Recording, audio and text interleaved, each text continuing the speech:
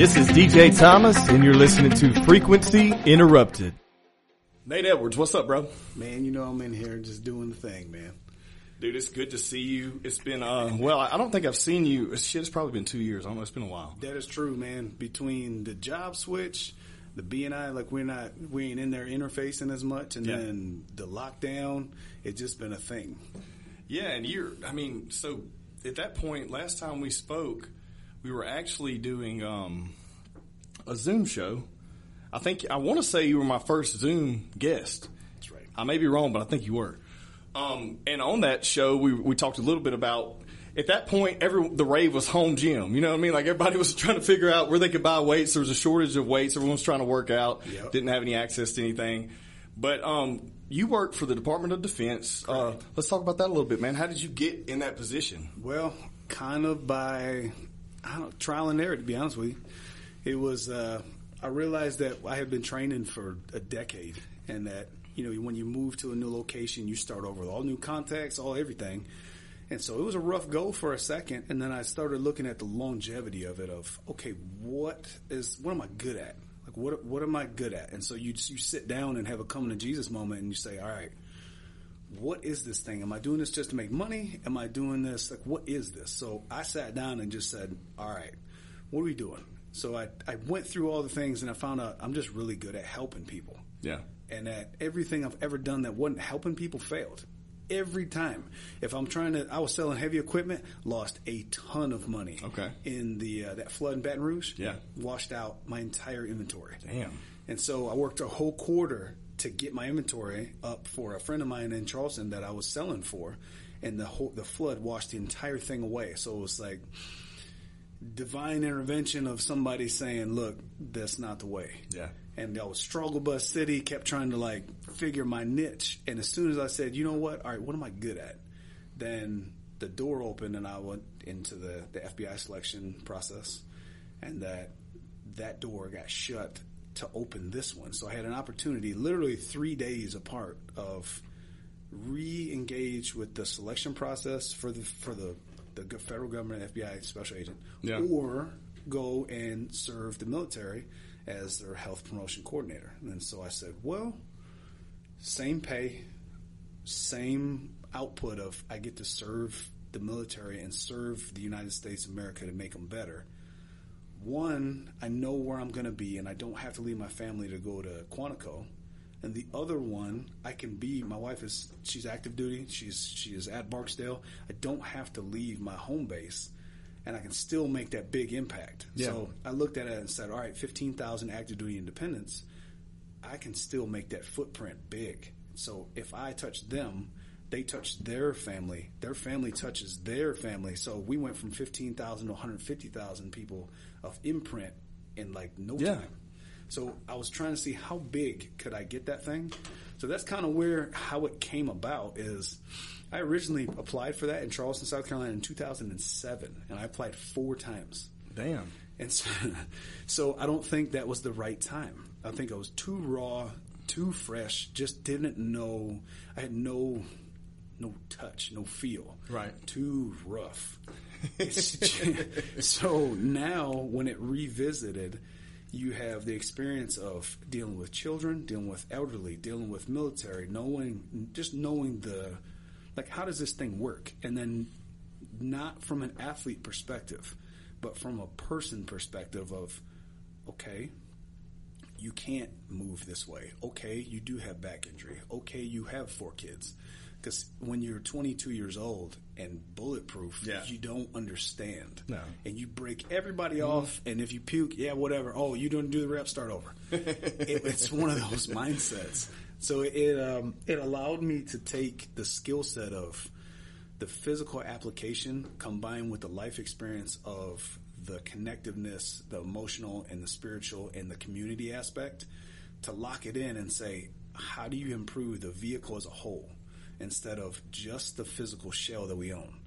So how do you connect how do you use your health to leverage both professionally? How do you become a better husband, wife? How do you become a better mother, father? How do you become a better serviceman? How do you become a better neighbor? You use that health as leverage to get you to those other things even better. So once I kind of unlocked that thing, I said, I got this. I get it. I know what's up. And so we took that thing. And so instead of me being one-on-one, because I taught God himself one-on-one and not flinch, but a group of 10 or more made me nervous.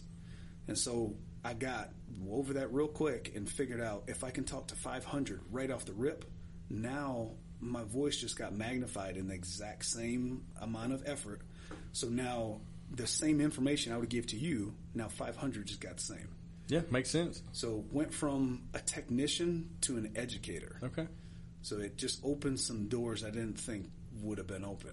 Well, yeah, I mean, it's something that's very interesting, but it's also, the fact that it's a very unique position you're in now, because it literally mirrors what you were doing, but you're getting paid for it and also serving on multiple different levels. Correct. So on the national level, so matter of fact, on the world level, at this point, last year I educated for the entire Air Force, the big Air Force, on 5 different occasions and setting standards for the entire DoD of how do you do this thing. Yeah.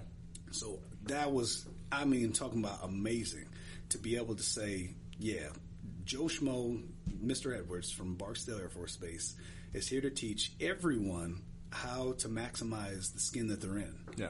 And so to me, it was very humbling. And then go down to like the national level of Barksdale is the headquarters, 4 headquarters for Air Force installations they call them Global Strike. Yeah. So we are the headquarters. So establishing headquarters guidelines and excellence, if we can get to that thing. And then going down to like the airmen and their families. So I went from like huge level up to you're affecting millions. And then all the way down to the youngest 18-year-old airman that I just talked to 32 of them at what they call first-term airman's course and teaching them the values of establish good health parameters now and good mannerisms to just caring for people and yourself when you're 18. So when you're 38, you don't look back and say, I wish I would have, could have, should have. Yeah, and that's very interesting too because people have always said, coming up, you see people like, oh, they were in the military. They have a bit more manners, you know what I mean? But what people don't talk about a lot is that, physical fitness and health has diminished in society for the past 20, 30 years, and even in the military, right? Terrible. So I love every person. Yeah. But the idea of what is baseline and what is average is very poor.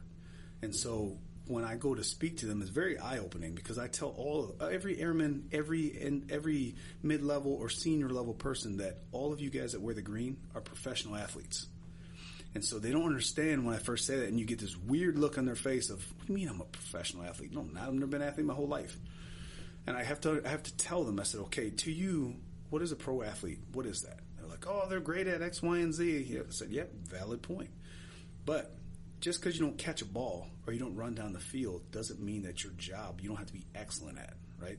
So a pro athlete to me is you have to be excellent at your job. And I'm talking about standalone subject matter expert. Otherwise, lives are at stake and mission is lost. Yeah. Number 2, you have to be physically capable enough to not only carry that thing out, but react to certain situations and save lives. So you have to be able to move for an extended period of time fast. Take an object, drag, carry, lift over obstacles. Then you make a conscious decision of, okay, I need to be able to assess the scene. I have to be able to make good decisions while you're fatigued. If you cannot do that, you are not optimizing that professional athlete. And see, that's another thing that is never discussed, because even people who may just want, that may just lift weights or do something like a lot of people don't get in a position where they have to make life-changing decisions while they're under duress. And that was where you have a single point of failure. Yeah. So there's a lot of now, and I don't disparage anyone that lifts for aesthetic reasons. It looks amazing. Don't get it twisted. And it probably is much more joint friendly, and it's going to be longevity. It's great. But here's the deal. So all bodybuilders that are listening, do not take offense to this. I love everybody, and I think physical fitness is a pursuit for the long haul. So, but here's the deal is, I'm going to give you the real deal of life. Always have some go with the show. I know a lot of people that look like $1 million, but I'd never ask you to move a refrigerator with me. Yeah. So always have the go with the show. So whatever you present, it should be able to do the thing that it looks like. So if it looks like a gun and sounds like a gun but ain't going to shoot anybody, that's a starter pistol and that's non-usable. Yeah. So, and on the opposite end, powerlifters, they can do all the stuff extra strong, but they have no use for the long term because they're going to break down before it's even time. Yeah. And there's no stamina. So there's a sweet spot of if you train like an athlete, you will look like an athlete. Yeah.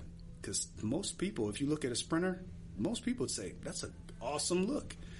And that sprinter, they move with purpose. So that goes into that whole thing how I brief people on the difference between a workout and a training session.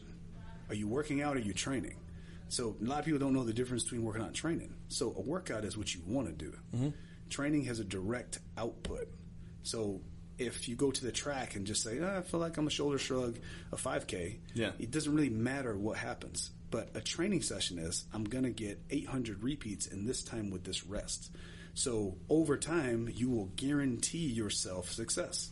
Yeah, I think that's a good point too, and I think that it's always funny to me. I used to be, I was big into the bodybuilding scene as far as helping train people, and I don't want to get half naked and pose on stage. I would rather punch people in the face. You know what I mean? But I agree. But the funny thing was, when people would be like, "Hey, what are you training today?" I'm not. I'm just lifting weights. This is just lifting weights. You know? And that's one of the ones where the verbiage matters. Yeah, it does. I agree. I think I take offense to someone who says they're training if they're not training for something. Correct. You know what I mean? So whether it's a competition, life, whatever. But if you tell me I trained arms today, like, no, come on, man. No, like, did you? No, I did. I did burpees. Man killers. Ball throws, stuff like that, and I did it all, for reps of, 1 minute apiece. Okay, then okay, you train. You know what I mean? Like one of those things. I agree. I think that, that stuff is thrown around so like loosely, but there's something to say. And look, they can bullshit anybody, but if you walk into any type of gym or athletic, facility, whether it's a jiu-jitsu gym, a boxing gym, a weightlifting gym, a CrossFit gym. Yeah. You can easily tell within 5 minutes who the hardest working motherfucker in that room is. Absolutely. And they don't have to puff their chest. No. They don't. It's none of that. There's just a certain intensity. So, like, some of the airmen will see me in the gym and go, whoa. There's a switch. Like, there's a difference between Mr. Edwards, like, talking to you. Yeah. And then Nate, who is training, truly training, because when the veil goes over the face, you are there for a purpose. Yep. I'm not talking to you. I got a rest period. I'm looking at my watch. I'm smashing the set. I'm coming back. I'm doing my thing. I'm marked from thing to thing to thing to thing. When I get done, gasping for air, breathless, I'm like, man, hey, how you doing? Talking to them because now the training is done. Yeah. And that the box has been checked and that you've won the day. So the same goes for conditioning. I don't never use cardio because cardio to me is useless. Okay. So conditioning has a direct output as well. Yeah. So even if you have a conditioning goal for the week, you say, okay, I need to, let's say it's 45 minutes conditioning a day, and you're going for a cumulative number of 375 minutes of conditioning for that day. And so that conditioning could be on the rower, on the stepper, on the treadmill, on the whatever, but those minutes need to be met. Whatever that thing is, it's a mindset of, okay, am I training or am I working out? Yeah. Because cardio could just be like, watching a movie. Yeah, that's right. And that's not output. Nah, dude. I mean, especially if your body's used to it. I've heard this a lot, and I've heard people say this. I'm like, well, I got X amount of steps in today. I'm like, yeah, your fucking body's used to that. That's not cardio. Yep. Like, it's not conditioning. Yep. You're used to it. That's where, like, even just getting people in the headspace of being intentional with the words that they use when they're describing activities or talking about themselves. That to me, like, I'm constantly trying to shape people into speaking things into life, as opposed to speaking things being small. Mm-hmm. So if you speak it into more, you can always back into that. Whereas if you limit where you're supposed to be, that's all you're going to go. You paint yourself into a weird box. And so if you're only good at, like, gym stuff, or if you only look at it as the lens of buys, tries back, if you only look at it in the lens of, 5 rounds for time, you may be missing the main component of this, which is my tagline of all of life, which is movement is medicine. And it doesn't say bodybuilding is medicine, CrossFit is medicine, powerlifting is medicine. It's just movements. Yeah. And so when you have movements that when you have a bend, twist, squat, reach, lunge, all of those human movements, if you can make a training program complement the human movements and you apply some intensity to it and there's a plan in place, now you're training. Yeah. So when we're not training, it's not bad. We just have to know what we're getting and not be frustrated if the results don't yield itself. Exactly. And I think that's why people, they'll reach a peak and plateau. Correct. Maybe they did, say you're a female who wanted to lose weight. You started getting into shape. You lost that weight. And now you're like, oh, I can't get any further because you're doing the regimen that was hard as hell for you at the beginning, and now it's easy. Yep. Well, you have to do something to make that harder. Yep. The funny point is you were talking about, actually tracking the numbers of what you're doing, looking at those things. So I started doing this someone challenged me online, some random person, or I saw him do it. I can't remember what it was. And these 150 push-ups a day is just like a random thing. But I'm okay. It's not, if you think about it, it's not that big of a deal. Mm-hmm. But if you're not used to doing that every single day of your life, now this month I'm at 200 push-ups a day. And I'm doing it, but I'm, maybe next month I'll do something different, but I'm trying to add in different things to mix it up, See, but you're training. Exactly, because my body's not used to that. Yeah. I'm also still doing all my regular stuff, like working at, whether it's, CrossFit in the garage or whether it's going to the actual gym and doing, deadlifts and maybe I'm doing stationary work, maybe I'm just doing back one day. You know what I mean? You got to bro it out. Yeah. It's nothing wrong with broing it out though too, because there's seasons for it. Yeah. And depending on your goal, if it's let's say it's an athletic endeavor, like if you look at a 12-month program. Now, granted, there's not too many people that are going to plan their training for 12 months. No. But you could do it for 12 weeks. Yep. And so let's say you did month 1, which is strength phase, and you say, okay, I'm going to do 3 to 6 reps, 5 sets of compound movements. We're going to do it in some accessory stuff for 1 month. Then the next month you start bridging in some of the conditioning stuff, some of the bodybuilding stuff, some aesthetic things that are awesome. Then the last month you're saying, okay, I'm going to keep 1 big lift per day, and then I'm going to have 2 accessories and then bro it out. So now you've peaked for 12 weeks, look awesome, go on your vacation, do your thing, and start the thing back over. Yeah. Maybe this time you're going to go, all right, I'm going to build my strength base and I'm going to do all CrossFit WODs as conditioning. That's the coolest thing. Is this stuff is, to me, it's like Legos. Yeah, I think it's very interesting you bring that up too, because most people you have these discussions with are dead set on what they've always done, and maybe they may see something on YouTube and this new way to live and try something different, but still in tandem with their same regimen. Okay, but what's funny, you say these things, is I always find it so interesting that I want to do a little bit of everything. Do it. You know what I mean? And I think everyone should. I don't think you should just focus on one thing. Now, if you're doing something, great. But I think overall health, wellness, I think it's very effective to do yoga. I think stretching is amazing. Yeah. Most people in our position who lift heavy and do crazy shit do not stretch enough. Guilty as charged. Yeah, so am I. A lot of times I don't even stretch, But I think that's a huge thing. I think yoga flexibility is important. I think that lifting heavy is important some days. I think lifting light is important some days. Some days I think the doing best. HIIT workouts is important some days. I think if you mix all that together, you literally have the perfect regimen, in my opinion. But sometimes that's hard because we get in our little routine. Or you see somebody that's really where you want to be. Yeah. And you go, well, they do this. Yep. Well, what people don't realize is that person, number one, they got a couple decades of training in there. And number two, you don't know what kind of nutritional or supplementation that they are on that you cannot maintain. Yeah. And so I used to think that Ronnie Coleman's program was for me. I used to do 100-yard lunges. I followed that whole thing. And I didn't understand what kind of sauce Ronnie was going off of. You didn't know. Fuel. Yeah. I just thought that Ronnie was the man. Yeah. And that, I'm 20 years old, so Ronnie's doing lunges and lightweight, baby, and you were yelling about it. Yep.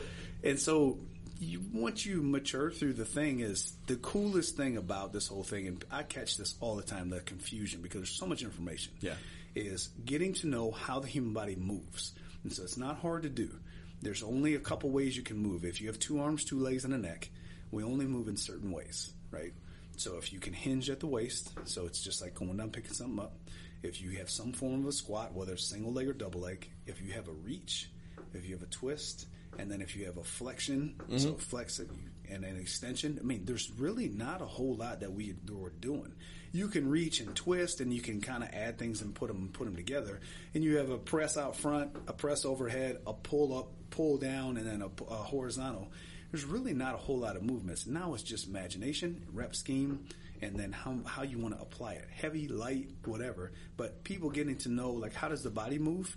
You can teach yourself all the things that you could get from like a Beachbody or like a YouTube or what have you. Yeah. If you just think, okay, well, how do I move and what do I need?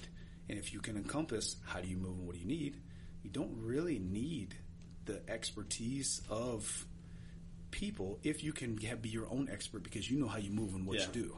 But most people don't want to do that research.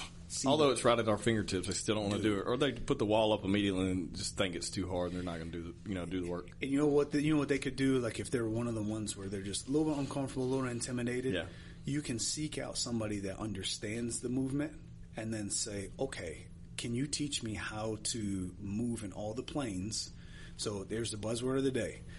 Can you teach me to move in all the planes of movement and how I can create my own template? Because once you create the template, now it's plug and play for the rest of your life. I mean, I think that's a great point. And also, like, every single person's body, even though we all have the same movements, is a little different in how they respond. Age, injuries, wants, needs, diet, sleep, stress, it all encompasses that. But the cool thing is if you have a template, then you can say, all right, cool, I feel like trash today. Yeah. I'm not going to lift for 5 reps. I'm going to do something for a minute. Yeah. And so it's a lighter weight for a minute and you're doing your thing. And then sometimes it's good to just say, you know what, I'm just going to go for a walk because my body's not going to tolerate this. I don't have the bandwidth to even mess with this. Yeah. I mean, I couldn't agree more. And I think that all those variants matter. And if you're just looking at someone and thinking you're going to achieve those results and you have no idea what the makeup is, what the blueprint is there, then there's no way. Now, you've also been a victim of quite a few injuries. A huge one just a while ago. After I talked to you. Yeah. So I didn't dive into that, but I wanted to bring it up because everyone's always like, man, Nate goes hard. I'm like, yeah, he also goes too hard sometimes, but you're also really great at rehab. And so what's your insight on that? And what's the most recent injury too? So I had a complete quadricep reconstruction. So every muscle and tendon just blew up. Yeah. And so I told this to a lady asked me this other day and I said, well, how did it happen? You're in such good shape. And how? I said, well, when you ride the knife edge for 25 years, and you seek the highest level of performance that you can go with whatever genetics your mom and dad gave you, and you take that and you say, okay, I'm going to maximize every ounce of this thing. You're gonna teeter a little bit, and sometimes you fall off real hard. And in my case, I had to get my left clavicle cut off, so they call it a clavicular decompression, because there was so much, like the bones rubbing together, because over years, just heavy lifting. And then wrestling and fighting and all the other BS of never addressing injuries and never stretching. Yeah. And so they cut it off. They get me back going. Right now, man. And then, so I did the math. Like when I was laid up. I couldn't walk. So I have a big 14-inch scar under my knee all the way up to the middle of the quad. So they took my quadricep and reattached it and screwed it to my knee, all the tendons and muscles. So I was out. That happened September the 15th of 2020. Okay.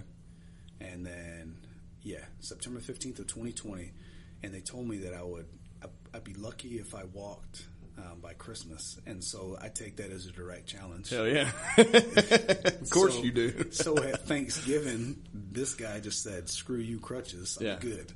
Now, was that the smartest? Maybe, maybe not. But once again, if you know what machine that you own, you know how to maximize that thing and know, okay, when to back off, when to push the gas pedal. So I actually can run now, which is nuts. To me, going from what it was to what it is, can do all the movements. I mean, the range of motion is kind of, it's getting there where I have full range, yeah, 130 degrees, which I would love to have, like, be able to touch my butt with my heel. It's still not there yet. Yeah. So it's the reason that the injuries happened is only pushing the gas and never pushing the brake. So the recovery, what I don't usually cover is the recovery aspect. Yeah. So you don't need to squat 3 days a week with double body weight. Just to be honest. But it's kind of like, just because I could, I did. I understand. I do the same thing. Because you're like, well, if Superman has a cape, what's the point? Why aren't you using it? Yeah. And so, especially in the athletic thing, if I always had the idea of somebody somewhere is willing to suffer when I'm not. And so there's no way you're ever not working me ever. And so what would happen is I'd have 2, 3, 4 training sessions a day because you would not outwork me. And so when they closed the door, there's no doubt in my head that I did more work than you. There's no way you're beating me. Yeah. And so even just that mental edge of, you're in for a long night, sir, because there's no way that you put in more minutes under this crazy thing than I did. And there's a lot of people that doubt that when they get in there. Oh, am I in shape? Oh, did I do this? Nah, that was never a thing. I just paid for it on the back end. So the stretching thing, the warming up. So the warming up is the most important thing that I never did. So really and truly, I tell everybody you should not lift a weight unless you're full sweat. Full sweat. I agree. And breathless. I agree. And so if you're fully sweating and breathless, it's like warming up your vehicle, and then you're ready to go. And the same thing applies right at the end. You got to ramp it down, stretch the thing out, and be done. Well, I've seen the same thing in training and fighting years ago. I can tell you in my early years, my 18, 19 years old, first getting into it, and I walked right in that gym, wrapped up, and let's go. Yeah, you know what I mean? No, nothing. That last camp, a couple years ago, I'm 8 years past where I was kind of in my, full fight mindset back then. I would stretch, get there 30 minutes early and stretch. Mm-hmm. And also, once I got done, I would stretch. But I would be sweating my ass off by the time I got done stretching, to the point where I'm already gasping for air. My heart rate's probably about 115, 120 before I even wrap these hands up. Yep, that's where you want to be. Yeah, and I realized the difference. Yep. I realized the difference in the effectiveness, the training, controlling my heart rate, all those things. But you don't until you. People can tell you all day long, but if what you're doing's quote unquote working for you, you're not really going to change until you see that this may work better. A lot of people, man, and it's sad because when you're Superman, you don't hear anybody else. Yeah, because who are they to tell you when you're doing the thing? Mm-hmm. So stupidly, you just keep doing it. Mm-hmm. So I was the guy. I'd walk in right out of the truck. I'd come set my bag down, 225 minimum on the bar. It's offensive if you had anything else. And just start cranking. Boom, boom. And like it was nothing just because you can. Dumb. Yeah. So now it's even, you ever heard a guy, Matt Wenning? Yeah. Okay, so Wenning warm-ups have been the savior of everything. Okay. So Wenning warm-ups is 400 reps of activity before you train. Man, it's a lot. So it's 25 reps of something that you're terrible at. So usually, like if it's a pressing day, it'd be tricep.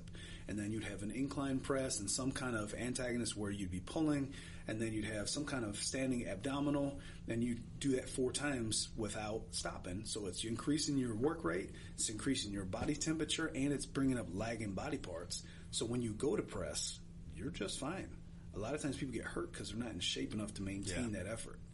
So I didn't realize that until listening to the dude's rational, because I just thought he was nuts. But very, very smart guy. Well, so what's your take on reps, 4 reps, 4 time? Everyone seems to have a secret, and I think you'll be on the same level as me here.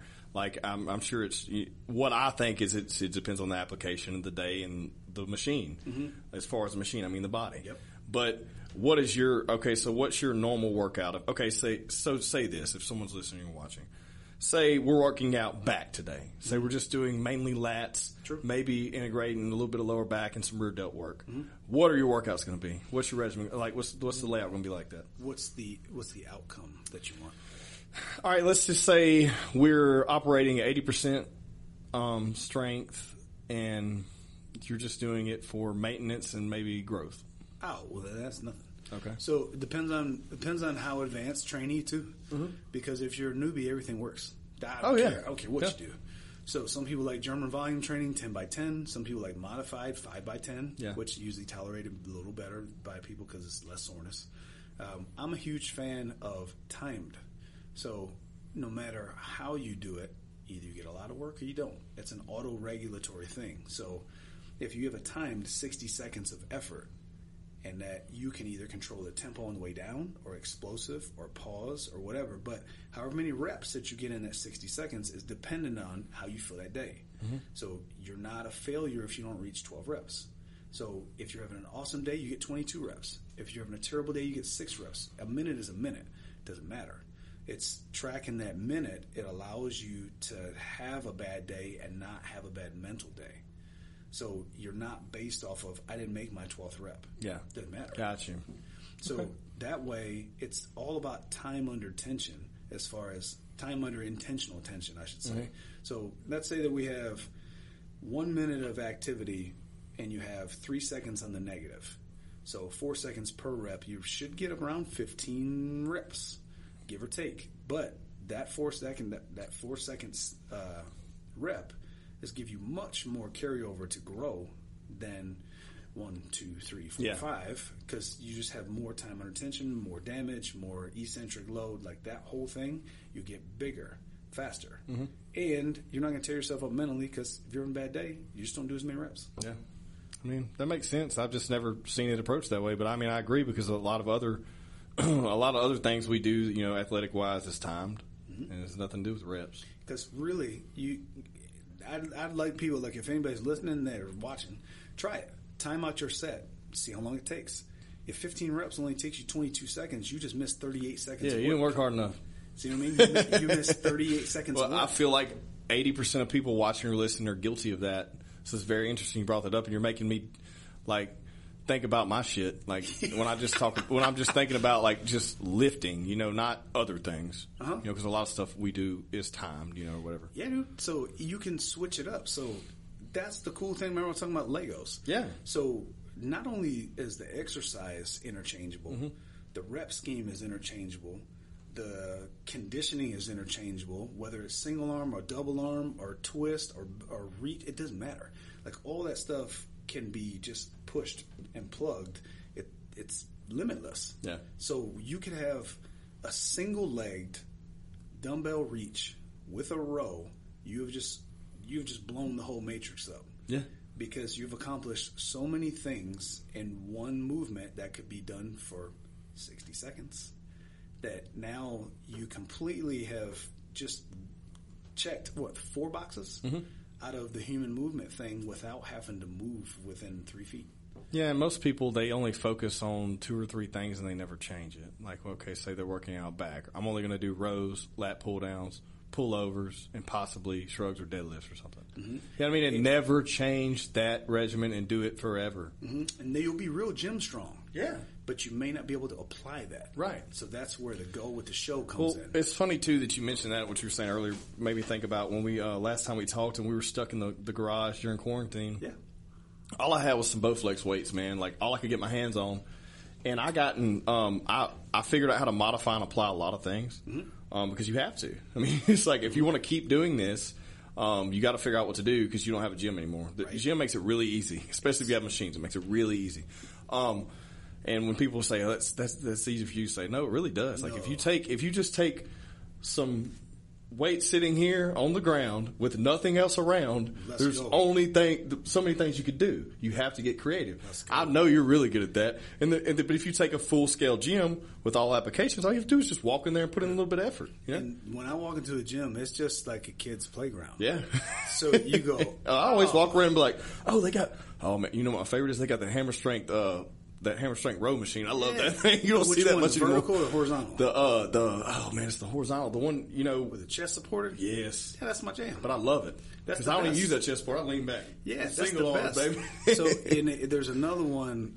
His name is Paul Carter, I think. Lift, Run, Bang is his Instagram, where he goes into even more depth on the lower lats. Where if you push against the pad and sit down, you can get the lower lat where you're supposed to be anyways. So it's pretty cool. The guy, I mean, I look at it how everybody's doing everything because it's just cool to me how everybody looks at the lens of, you know, how to shave that 1%. But what you were saying earlier, we were talking about breathing and slowing down and paying attention to all those things and for time. I noticed when I come back in the gym, when gyms open back up, my application in the gym was different because I've been restricted so long that I caught myself like I was doing lat pull downs. Like I just ran in there. I was like, God, I've been wanting to do some lat work. You know, I just grab lat pull downs and I noticed myself pulling slow and controlled and controlling the tempo. Good. And I was like, holy shit. My entire mindset has shifted because I was restricted and I had to pay attention to things more. Yep. Instead of just lazily walking in, it was there just doing it. And the other thing that it probably removes from you is the alpha syndrome. Yeah. Because I'm guaranteeing you there's at least two people that are going to go, yeah, that's me. where every one of us is probably guilty of it. You feel like somebody's watching you, so you go harder. Yeah. And you'll slap more weight on there than you ever would because you're like, man, you finna beat me. Yeah. And you're in that not competition, but not competition. And like you can see they're waiting on your set. You're like, yeah, I'm about to do 10 more pounds. Watch this. Yeah. But when you're at your house, you ain't got that. Yep. So when you go back, the ego thing has been removed. Much safer and much better for you long term. You can focus on what you're doing. You ain't worried about what nobody's doing. You know that you're strong. I do. I think that's that's a really good point because I think so many people miss their potential because they're, especially in the gym, because they're worried about, they think they need to do things like everyone else does. Yep. And they're literally missing the boat. Like I do some wild shit. I know you do. You do all kind of crazy shit, like different modified things, and you don't give a damn. I do that stuff in the gym, like, and people are like, why are you over there doing that? I'm like, it's right here and I can use it. Why not? They're like, man, that's for bitches. I'm like, man, fuck you. Hey, you know what? If I'm winning, I guess that's what I am. Yeah, it is what it is. You know what? And look, because if it goes against traditional thing and like they're looking at you weird, so what? Oh yeah, I mean, I agree. But It took me a while to realize that. And my wife, when she couldn't find me in the gym when we were in Charleston, she'd see me. I was the only one that was doing something weird. She'd go, there, that's over there. Pushing a plate on the floor. So you can go look where no one's using the equipment. That's where he's at over there. Doing it backwards what it's supposed to be. So that's the cool part is, and to me, the fitness thing, and I just told a lady this, and I've never allowed her out. Great application of that right there is the fitness arena is just a place of improvement. Yeah. And so she's a bigger lady, and she came in, she was having some issues, and I was talking to her, and that she was like, well, I'm just not comfortable, and I feel like I don't know what I'm doing, and that people are going to poke fun of me, or they give weird, like, snickering. And I said, I used to cuss people out when I would see that. And I'd walk right up to them, and I'd say, look, she belongs here. You don't. Yeah. I said, you can get out because this place is to make her better. You're just doing it to flex in front of the mirror for other dudes. Exactly. Because she's about 270 pounds. And that's why I like the fitness thing. If it takes such an effort for somebody that's bigger to get in there and then to feel made, to be made to feel less. Yeah. That, I'm talking about immediate fire in the belly, and you're like, nah, you can get out. Yep. So I love that it's becoming more encouraged that they can go in and strength train and trying to be better. It's just now they just need to know what to do. Yeah. And that to not care what anybody thinks. Because really, it's your own personal journey of self-improvement. Everybody in there is trying to get better for different reasons.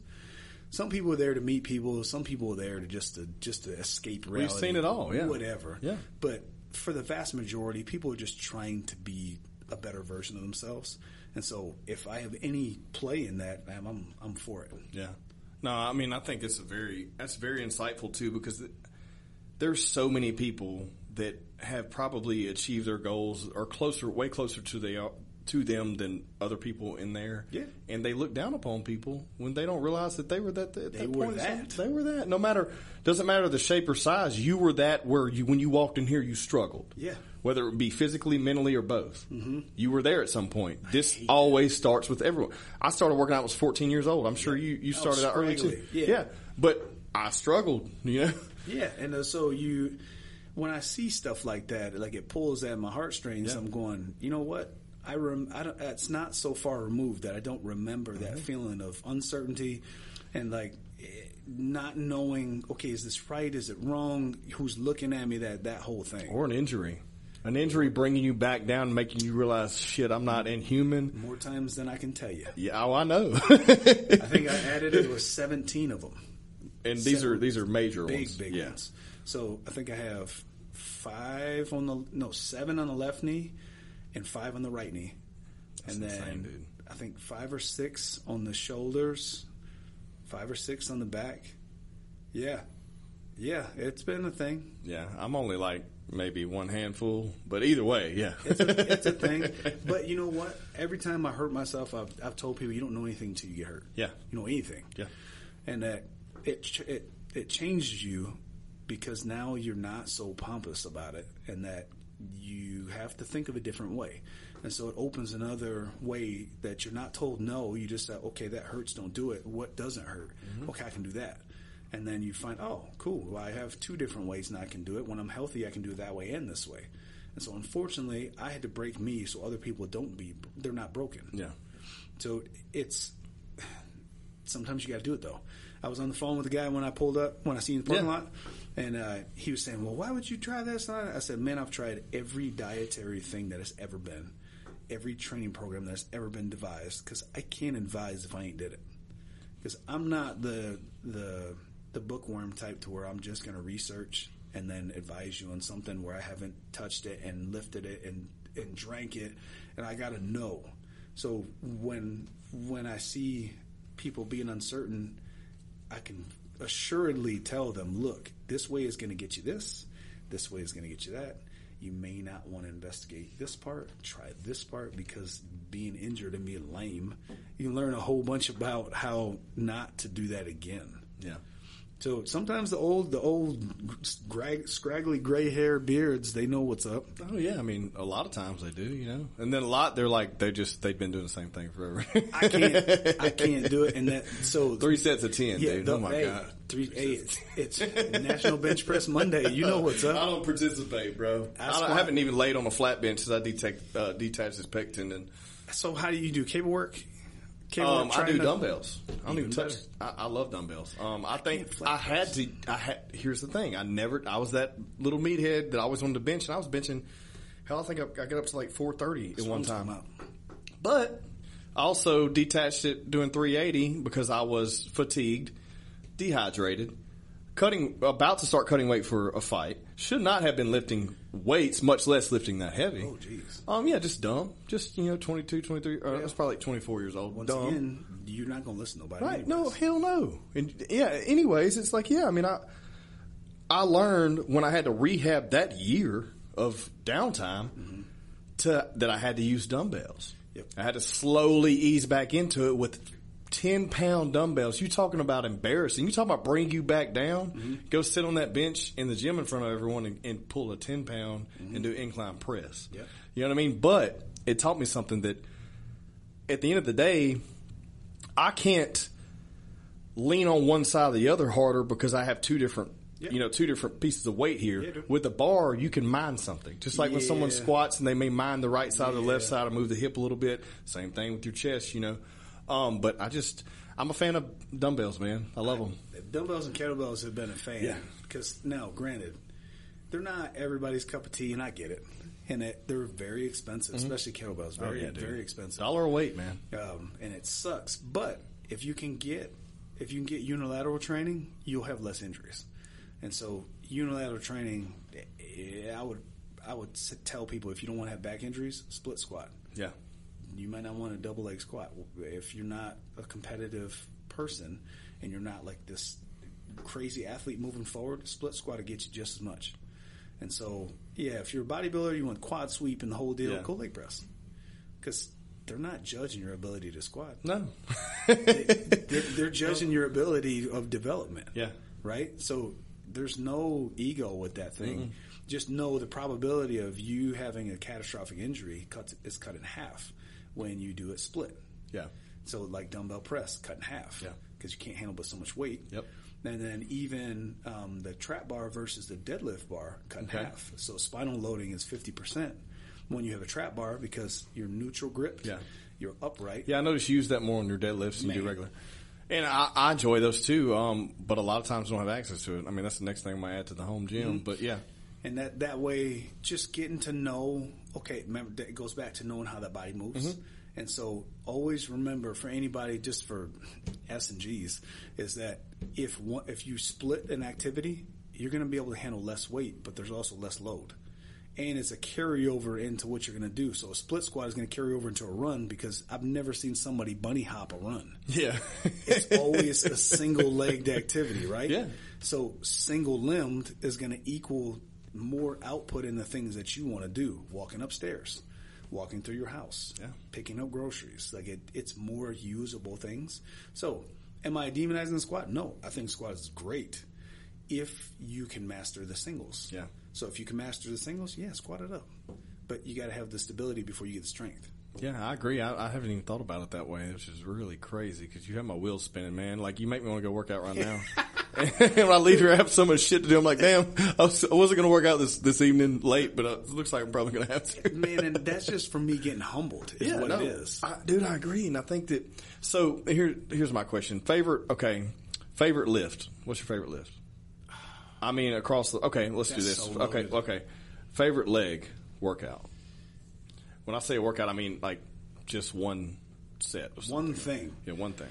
Walking lunges. I love them. I hate them, but I love them. God. You're going to have one thing to rule them all. Yes. Walking lunges. Dude, because it just did exactly what I said. Single-limbed, traveling through space. And it barbell, kettlebell, front-loaded, back-loaded, I don't care what it is. You're going to get development in places that you're supposed to, and you're not going to get hurt doing walking lunges. It's not going to happen unless you smash your knee on the floor. Yeah.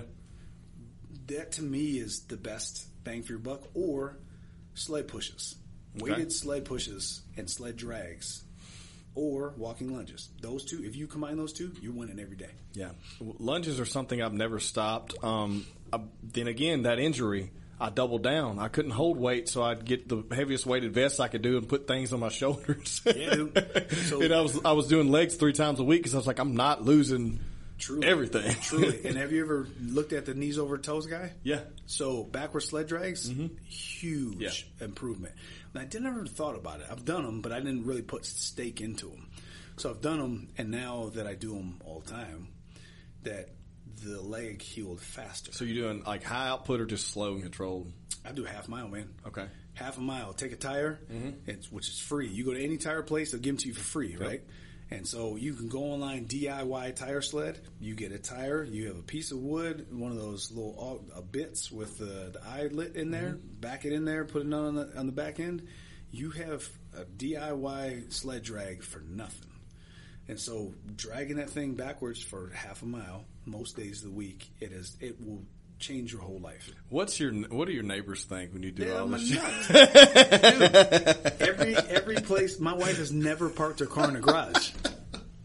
Never. There's never been a car in the garage. I agree. I don't use the garage. It's for weights. And it is for self-improvement. Yeah. That is my self-improvement area because my man cave got taken over. Yeah. Right. So at kid number 2, man cave went away. Yep. It was a man lounge. It had a refrigerator up there, movie theater. Like that was the thing. Yeah. The room above the garage, because usually most people use that thing. Right. So the room above the garage was a man lounge. But when you had baby number 2, you can't be selfish. Like that turns into like, okay, the playroom, like, all right, cool. So I got relegated to the garage. So I said, well, all right, I got to have somewhere to do something. So, all right, cool. I'm getting my own training stuff at my house. I'm throwing down. This happened in like 2012 or 2013 when I first started doing the whole thing. Paid a bunch of money, about killed my truck. I got the full squat rack, transported it from Columbia to Charleston. And then set it up, and it's been crazy ever since. Atlas stones and all kind of weird stuff. Oh, I know. But the neighbors, at first, they look at you like, what's wrong with you? Yeah. And then now every time they talk to you, they'll Facebook message me or something. They say, "Hey man, are you still causing trouble in the neighborhood like you were?" Because they just know it's a thing. Yeah. So it could be 9:00 at night. It could be 7:00 in the morning. It doesn't matter. If you see the garage open, I'm probably throwing down. Because you got to. If somebody was poking fun at me yesterday, I did 10,000 meters on the rower, and then that was a thing, by the way. So somebody's poking fun at me, and they said, "Oh, I see you trying to be healthy." I said, "Man, if the day ends in Y, there's work to do." Yeah. So the whole thing of movement is medicine. If you're intentionally uncomfortable and you're trying to produce work that's going to make you better, always and forever you will be successful. Somebody somewhere is going to benefit from you doing that. Whether or not I have to save somebody from a fire, or if I just live till I'm 85 and I'm in excellent health and I just take a nap and I don't come back, whatever that is, somebody somewhere is going to benefit from doing work intentionally every day. No, I completely agree. You know, the most annoying thing to me is when I tell people sometimes, and you've had to have run into this, when I say things that are similar to that to someone, they're like, "Well, but you could get taken out by cancer at So what? I said, I'm gonna kick it in the face until I go out. At least I know that I tried the hardest I could with what I was given. Dude, I'm going to kick cancer in the face until I go out. Exactly. And so I promise, me being in better physical condition, it makes me treat people better. It definitely helps with disease prevention, with cognitive ability, with just being creative. It doesn't matter what you say. Anyone that is physically more capable, as in physically better health, is going to be more capable of doing whatever task you ask. So they're going to not be sick as much. They're definitely going to move faster, be able to be more productive for longer, and that you're probably going to get a better product for the lifetime of that person. Whether they're an employee or a business owner or a spouse or whatever that is, being more physically prepared is the answer. So we have devolved over the last 100 years since Industrial Revolution kind of time, where we didn't have to farm and we didn't have to work hard, and that things are automated and we have awesome technology, and like I'm talking into something that is aiding this. Exactly. But when you don't place intentional work, the body is deconditioned and now you prime it for disease. And so with that comes lack of sleep and intestinal issues and depression and anxiety and cancer and Alzheimer's and all the things that are associated with not moving, not sleeping, and not eating things that had parents who grew out of the ground and had leaves. Oh, we got to talk about that for a minute. I agree. So what's your stance on diet overall? We talked about this on the last show a little bit, but since we're talking about all of this, we got a little bit of time left. In a nutshell, what would be your advice on that, as far as diet? And I know everyone has different applications and what they say is the best way, which I think is complete bullshit because I think everyone's different. I'll tell you the long and short. We were made to eat things that were alive. Yeah. So it doesn't it's the canine teeth in our mouths. Yeah. And it doesn't have to have a heartbeat, but the sun had to give it its energy. Okay. So animals, plants, doesn't matter. We were made to eat things that were alive. If we weren't, we would be like vultures and eat things that are dead on the ground. We're just not meant to do that. So the closer it is to that thing like walking around or like flourishing and having flowers on it, the better that you're going to be.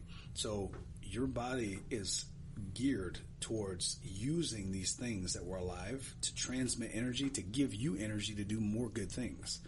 So the more plants that you get. So I just listened to PhD the other day, and that they went over gut biome diversity. And it sounds really fancy. All that it is the health of your intestines and your colon. Yeah. Right? So it has been advocated that you have 30 different types of plants per week. And so that way you feed the different colonies that live on and in your body. Yeah. So really, when we look at this, your body is bathed in bacteria and viruses and all weird stuff on the outside, right? And inside your colon is more bacterial colonies than you have human cells. So when they cracked the genetic code in the 90s, they were only focusing on human genetic code. And they said, we're going to cure cancer, we're going to do everything. Yeah. But they didn't focus on the little critters on outside of you and inside of you that are responsible for 70% of your immune system. So we're not focusing on feeding the colonies, unfortunately. We're only focusing on feeding us. So when you focus on feeding the little critters, that is what increases your body's ability to be okay, because we have a symbiotic relationship. They live on us, and they're responsible for us being okay. Yeah. That's what is lost in this whole thing. So what you got to focus on is not feeding us. You got to focus on feeding them. So fermented foods, different types of vegetables and meat that those things like. So those colonies, whatever they are, they like certain things. And so the more things that you feed them, the better your health gets because of that. Yeah. If you don't feed them that, and they don't recognize processed food, and they don't recognize things that are not supposed to be there, magically those colonies shrink, and so does your health. So Makes sense. That was a huge eye-opener for me. And this was 2 days ago. I'm not joking. Really? No shit. 2 days ago. And I feel like I know a good bit about this. 2 days ago, completely turned it on its head. And I went, I never thought about feeding the host. Yeah. Because truly, like feeding the passenger. Yeah. We just focus on feeding the host. Yeah. So if you feed the passenger helps the host. If you don't feed the passenger kills the host. Yeah. So it's when they say pH balance and flora and fauna and that whole thing, when you focus on, and I'm not a vegan by any means, I love animals. Me and deer meat get along extra well. Yeah, I mean, I love meat. And so just having a balance of variety of foods that were alive, and then eating things that were really close to being alive. So if you shot it, if it was eating acorns in a field, and that deer was sitting there, had no idea you were there, put the 308 right on him, and then you had it processed, taken to your table, much, much better for you than the grain fat and stuff that you're going to get at Walmart or Sam's Club, because that thing was eating those things that were feeding its microbiome. You know what I'm saying? Yeah, of course. I mean, that's what we've seen in the past few decades, that when they started feeding these animals grain, that it resulted in worse scenarios for us than when they were grass fed. Yes, and so granted, that's way down the rabbit hole. Yeah. Like people were like, well, of course. This guy's hippie. No, man, no, dude. It's all proven. This is not this is not heebie-jeebie bullshit. You know what I mean? And so, granted, do I like Twinkies? Yeah, they're amazing. But here's the deal: is I always approach it like food versus fun. Yeah. Okay, food is things that are alive and going to feed those little critters that we got rolling around. Now that makes complete sense to me. And so I'm learning every day. So if we feed in those things and having lots of food, where it's lean meats, vegetables, nuts, seeds, legumes, all that stuff. And then you have your fun, which is childhood memories of, funnel cakes and all the stuff that is great. Just have more food than you have fun. Yeah. I mean, I agree. I think that, I tell everyone, I'm kind of like, I used to say 80-20, but now more like 90-10. And like 10's my outlet. It's this, this tequila. Hey, but look at, you know what? That's the point of being a human being. Yeah. Is that you can enjoy something without abusing something. Yeah. So that's the biggest win that we have, is that we create these things and you should enjoy them. It just shouldn't rule the roost. You just do it because you like it. Doesn't mean you rely on it. Yeah. That's where you create these weird habits. So if you get in the habit of enhancing yourself both physically, nutritionally, and then you share with your neighbor, which is now it's a community outreach. It's a whole circle, man. So when you hear of holistic, I hate that word, man.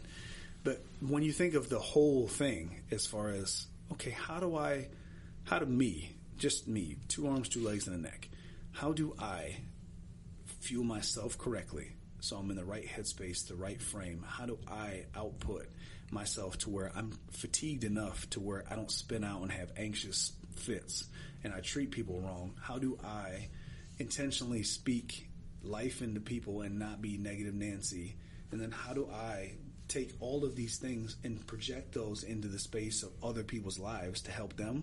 Mm-hmm. That is where you win. It's taking personal accountability with yourself to say, I'm going to feed myself, I'm going to push myself, I'm going to speak good things to myself, and I'm going to give that to other people.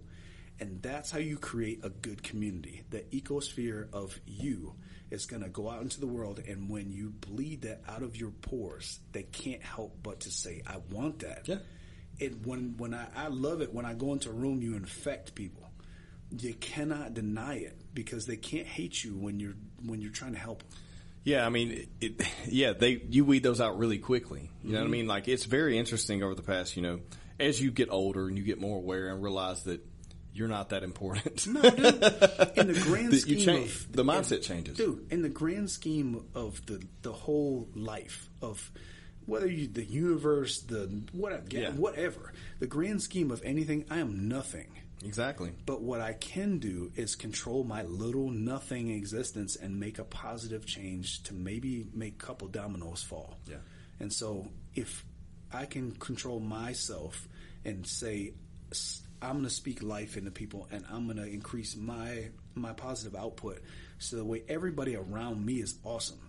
I guarantee you that ripple that I started anywhere that I go, that ripple that I start is going to resonate everywhere. And so maybe I only touch 20,000 while I'm here. Yeah. Maybe that's all it is in the Shreveport-Bossier area. But then those 20,000 touch another 20,000, touch another 100,000. That you're wherever you go, somebody go, wait, you're him? Can I talk to you real quick? Yeah. I heard about X, Y, and Z. And that's the whole thing of, it's not about the notoriety. It has nothing to do with monetary. It's all about trying to do right by yourself to do right by others. And if you do right to yourself and do right by others, the money will always come. Yeah. If you don't chase dollars and you chase impact, I promise you that you will always have what you're chasing. Because your needs will be met just from helping others. Yeah, I mean, it's something that it sounds cliche because people hear it all the time. But once you live it and once you become aware of the effectiveness or putting out positivity, and just realizing that only positivity comes back when you do that. Dude. You know what I mean? And not entertaining negative bullshit. No. And trying to actually help people. And here's the deal. When the negative comes, you don't have to be confrontational about the negative. It's recognizing what space that they're operating in and trying to help them with that space. Say, hey, I understand where you come from, because you may actually understand it. You're like, look, this sucks. But how do we redirect to something better? I always just give someone a worse scenario. That's always my solution. We could be living third world. Yeah, exactly. Because right now, you can get in a vehicle and go and make your own money. That is correct. You know what I mean? We live in the greatest country in the world. We do, but unfortunately, we're all spoiled and we take it for granted. You know, guilty as charged. You know, and COVID actually did me a solid, did me a real solid. Okay, it made me go inward and realize, what did I really value? What did I value? I look at my kids and go, I cannot believe that they are me. Yeah. I can't believe I made that thing. Even though it got on my ever-loving nerves. I'm talking about like, you want to pull your hair out. Yeah. But I wouldn't trade it, because now you realize I don't need to hustle and bustle. I don't need to be worrying about, I got to go here, got to go there, got to go do this, got to go that. The most important things live within the four walls of your house. Yeah. And then the secondary ring would be like my mom, my sister, my cousins. And then the third would be my best friends. I only have a couple. And then after that would be acquaintances and work contacts. And then after that would be people that I just casually come into contact with. Yeah. But none of those other rings ever impede on my first ring. Because that little thing that you call your house, you have direct influence over how great their life is or not, and you cannot let any of the other rings impede on your immediate one. Because if you let your family impede on there, wrong, because you're creating your own little thing. Exactly. If your friends are impeding on there, wrong, because they're not in the immediate ring. That's what I tell people anytime when they say something like that. Well, so and so, I'm like, look, they're not there. They're not there every day behind closed doors. They don't know. Yep. They only know what they see from the outside, and at the end of the day, you're in control of all that. You are in control, and you generate that output, and you gotta. It just is what it is. And that's the coolest thing about. Like, once I had the inward experience of, okay, we're isolated. At first I was mad because I couldn't go do the restaurants, and I was mad. I couldn't. And I said, man, I sound just like everybody else. I'm complaining right now. Yep. I'm not doing the thing. And so once you start doing the thing and say, okay, I'm going to make sure my wife and my kids are okay. I'm going to make sure that I'm going to take care of myself health-wise. And then once this ends, I'm going to have a plan of action to help others to get out of their funk too. So my mom and my sister help them. Then my cousins and my best friends help them. And then my work family, make sure that my ecosphere at work is awesome. And now when I go brief people, I breathe life into them. And like this podcast is, I don't know any of these people, so they're on the far ring. Yeah. But that's not to say that they couldn't become in the next ring, because maybe they touch base and say, hey, love what you said. How do you feel about X, Y, and Z? You know what I mean? Yeah, of course. That's how it happens. That's why I keep doing this. That's why we're sitting here. That's why, I wanted to have another conversation with you, because there's so much shit to talk about. Dude. We can't cover it in one show. That's the best, is that, you know what, and being a people believer. Yeah. And I really believe that people, I don't care who you are, male, female, doesn't matter. People are looking for something to reach for. And a lot of people don't have that answer. And I think that while they're looking out, all they have to really do is look in. Yeah. Because they have the answers. That's what counselors are for, is to have you self-talk yourself to give you the answer. And that not to say they're not valuable, because they are, because they get you out of your own way. Yeah. So really and truly, when you're quiet is the most valuable time. That's why I hunt and fish. I don't care if I catch anything whatsoever. If I see a deer, great. If I catch fish, awesome. But the biggest thing that I take away from that is I get to be quiet, and I get to think, am I doing this okay? Am I doing this right? And that really, when people are looking for something, they don't have to look very far. They have the answer, and they know what they love. They're just maybe afraid to push the button. Most people are too caught up listening to the noise, man. And the Insta-famous people that you think that they're doing it so awesome, really and truly, they have the same conversations with themselves. They just don't post that out there. Yeah. We're all the same. We're all the same. Some of us are wound a little tighter than others, but every human being has that sense of that I want to have community. I want to have purpose. I want to give people around me a reason to stay around me. We're all geared the same way. It's just when we deny that part of us, that's when you start going, well, what's wrong with me? Yeah. And you start seeking gurus and all kind of people when really the answer is very simple, is move like you mean it every day of your life, and you should be red-faced and hateful, right? Number 2, you should go to sleep. Yeah. Right? And so that's the most valuable thing I teach the airmen, is the value of sleep. And that's far more important than any physical or nutritional guidance that I give anyone, is the fatigue management portion of, what happens when you don't. And then making sure you build yourself a good community that is not a bunch of yes men, but people that will hold you accountable and say, no, screw you. You're being a jerk. You're being selfish. You're being whatever. And that they'll tell you, all right, you ain't right. They don't have to answer you in the manner that you want to, but those are the ones you're going to keep around. They love you to death, but they'll tell you when you're wrong. And then being able to take all of those variables and say, all right, how can I take this package and give it to the person that I care about the most? And that give them the sounding board of, okay, yeah, you might not be right. I'm going to tell you.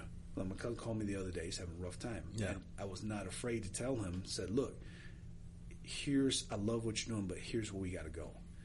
And I love you to death, but you're wrong. And that we need to adjust by this amount of things. And so he said, you know what? Not until now would I ever even been able to hear that. Yeah. Because only now, after going inward, am I able to give back, because I had to say, okay, what's wrong with me so I can help him? Because if you can't identify what's wrong with you and you got everything figured out, you might want to take the time out and say, all right, I'm a hot mess just like everybody else, but I'm a work in progress. Yeah, you have to be able to receive the message, and you have to be ready. Yep. And 9 times out of 10, most people aren't, or they refuse to be ready to receive that. Yeah, man. And everyone needs to. You need to hear stuff. Sometimes you need to hear it. You know what I mean? Sometimes you have to call yourself out on your own bullshit, sometimes you need a nudge for you to be able to call yourself out on your own bullshit. And I want to win. No, don't get it twisted. I want to win everything. Yeah. I want to win more. I cannot tell you. I want to win more than I want to breathe sometimes. I feel you. And that there's a certain detest in my body of like that, something about mediocre. Like it gives me, I bristle up the hair on the back of my neck. No, I can't stand it. But when somebody has told me, look, you've fallen short. Yeah, I didn't like hearing it. But then you go, okay, I got it. You get over your own self and you go, okay, I got something to work for. And now, all right, I'm going to show you. Yeah. And then we get after it. And it's interesting too that patience, when you really recognize that if you're patient and really hyper focus on what you're trying to get done, that more shit gets done. Usually that happens when you're fearful. Yeah. So if you've ever lost a job and you have to find another one, I promise you have a sense of urgency you never had before. Yeah. And it'll get done. Or if your back is against the wall and you have to provide for the people you care about and this deal hinges on it, I promise you will find a way to close that loop. It's when we get comfortable and just lukewarm. Yeah. Where nothing really happens and you're not really urgent and you don't really have to move.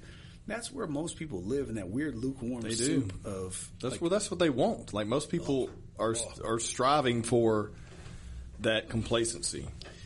But then do you think that's what causes people's anxiety? Dude, I can't. Why do you think we're all anxious now? Why do you think there's all these problems? Because you have gotten so comfortable that struggle and tension creates anxiety because you haven't seen it. I love it. Man, beat my ass. Rub me in the dirt. Cover me in mud. I love that shit, man. I love it. Do you know why, though? It's because out of the struggle comes what you're looking for. Yeah, because it's not the win. It's the struggle and then getting over the struggle.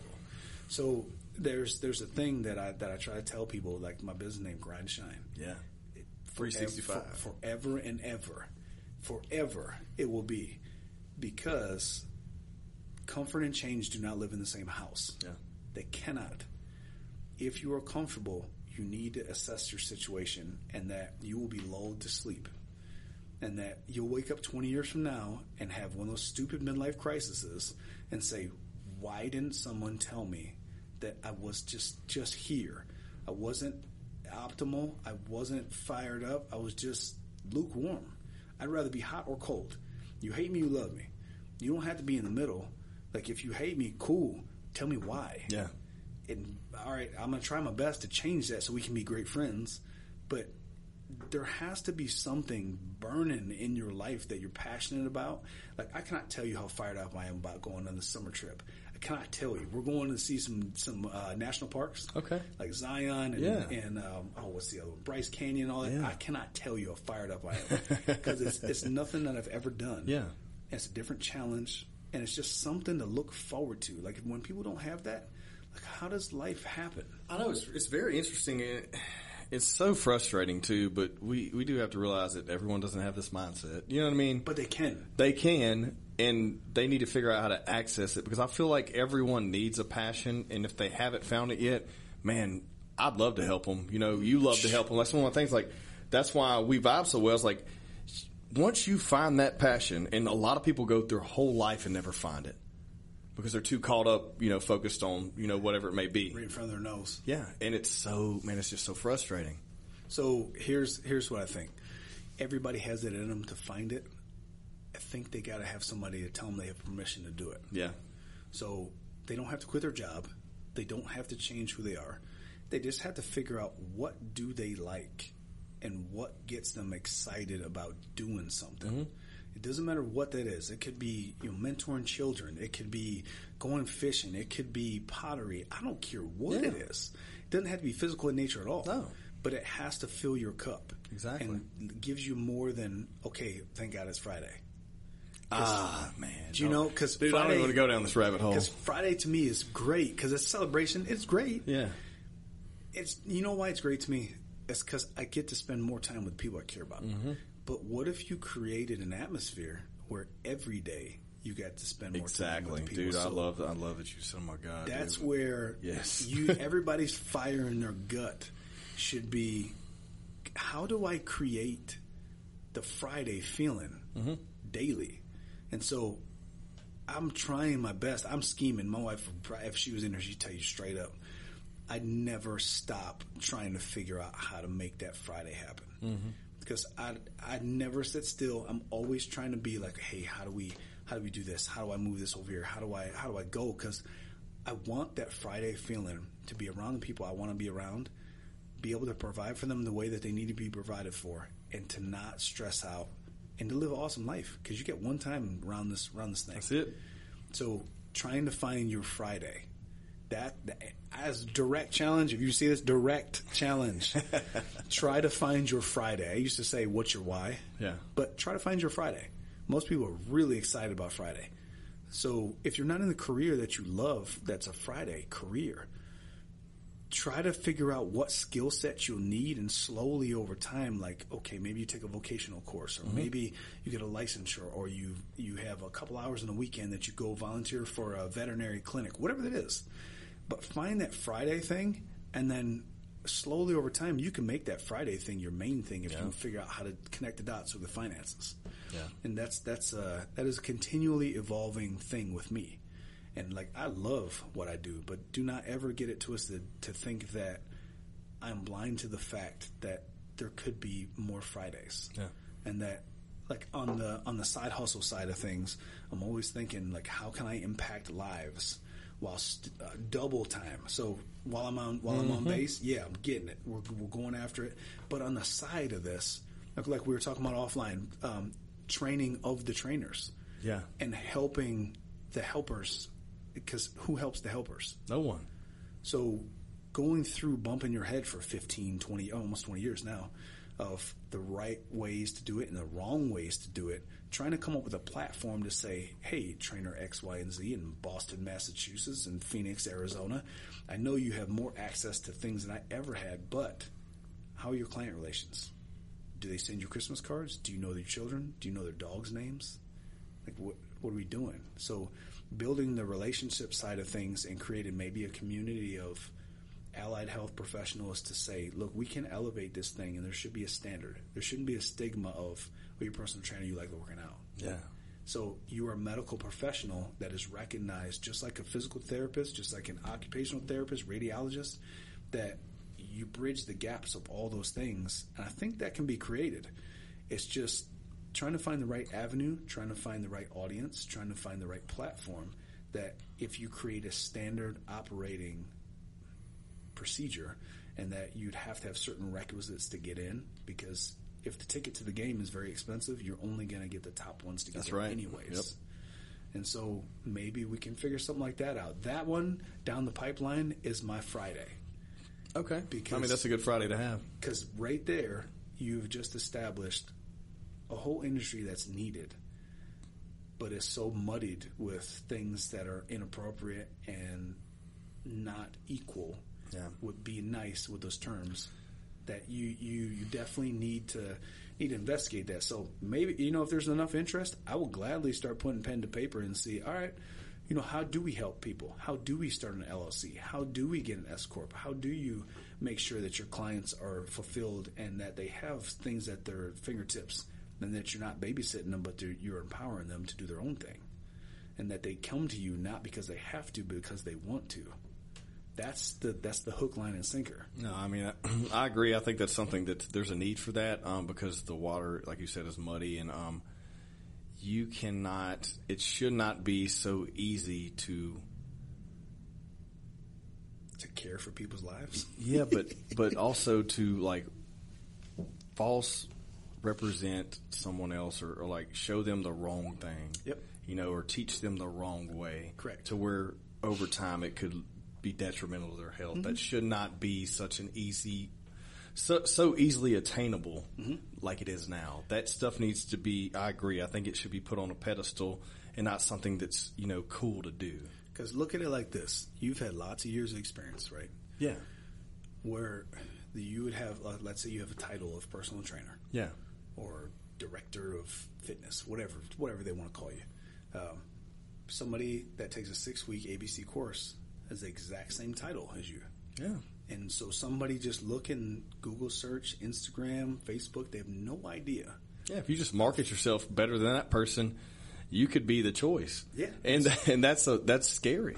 And so that's where I think that would be such a cool lane to say, look, am I the end all be all of everything? Absolutely not. Every coach has coaches, not just one, multiple that they pull from. I was just talking about Matt Winning, smart guy, but he has coaches, and everybody in this kind of thing, any professional arena has mentors and people that they look up to and pull things from and bounce ideas off of. So it probably would start off as a grassroots thing and then say, okay, we have this thing that we like. Can you contribute to it? And so each one is going to have a different expertise, and you could elevate the whole playing field to where there was tiers to it. And there's nothing wrong with getting in a 6-week course. Absolutely nothing wrong. But you're at a different tier than somebody that's been in it 20 years. Yeah. And that you've seen 40,000 people in 20 years. That's a different thing than 4 people in 6 months. Yeah, it is. So if you had the levels of expertise where you could start at 6 week and work towards the end goal, that's awesome to me. It's just like, I mean, I think it should be a thing. It should be a thing, just like PT, just like nursing, just like medical school, just like a residency, just like what's the thing with the attorneys, associates, paralegals, and all that. Yeah, it should be a thing. So you make a partner, and they're all excited. Exactly. You make a very valid point, and there's a need for that, and it's going to have to happen. Someone's going to have to do it. You might as well be that person. I mean, I guess we're saying it now. Yeah, I mean, it has to happen, dude. That's a really good point. There's a guy in South Carolina. He started the South Carolina standard. It's a standard like that. So I used to train with him. Good guy. I'm going to plug him. Defining Moment Fitness. I got you, man. And so I plugged him. He's an awesome guy. And he's starting a South Carolina chapter of standard education. Yeah. And so I think that it should be each state and then national and then worldwide. You can do that, just like any certifying body. So now how it starts, I don't know. Yeah, but I mean, all these other industries that we just mentioned started the same way. Yeah. Stuff started happening. They're like, oh, hold on, we got to regulate this and figure this out because it should not Tom, Dick, and Harry can't just come on here and do this. You know what I mean? So, legit. Yeah, I mean, I think it's... Maybe we have to have a Louisiana chapter, man. Because, people poke fun and say, well, we're behind and we don't get anything until the West Coast gets it and then the East Coast gets it and then we get it. But if you cut the line and say, nah, we're good. Well, it's different now, man. We all have access to the same information. Yeah. It's not like it was 20 years ago. So we can definitely you know what? Maybe we get offline and say, what's up? Well, look, dude, I think we can keep going on that. We're going to have to do another one of these. Yeah. But it was great to see you. You got any last plugs you want to throw out? Well, no plugs, man. Just you guys find your Friday. Yeah. Find your Friday. That's the thing. If you catch yourself getting caught up with, the office cooler politics and being lame, remove yourself from things that are going to bring you down and surround yourself by people that want to see you win. If you're not around people that want to see you win every day, you need to start aligning yourself with people that want you to win as bad as they're winning. Because if somebody's winning alone, what is the point? Exactly. I want everybody to be going hard. Yes, and it's not monetary, it's just life enjoyment. Mm-hmm.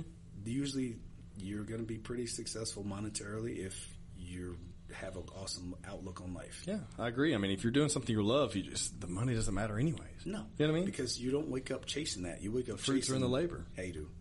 Because in long term, you will have much better outlook on what you did, not what you made. Exactly. Because a house is a house.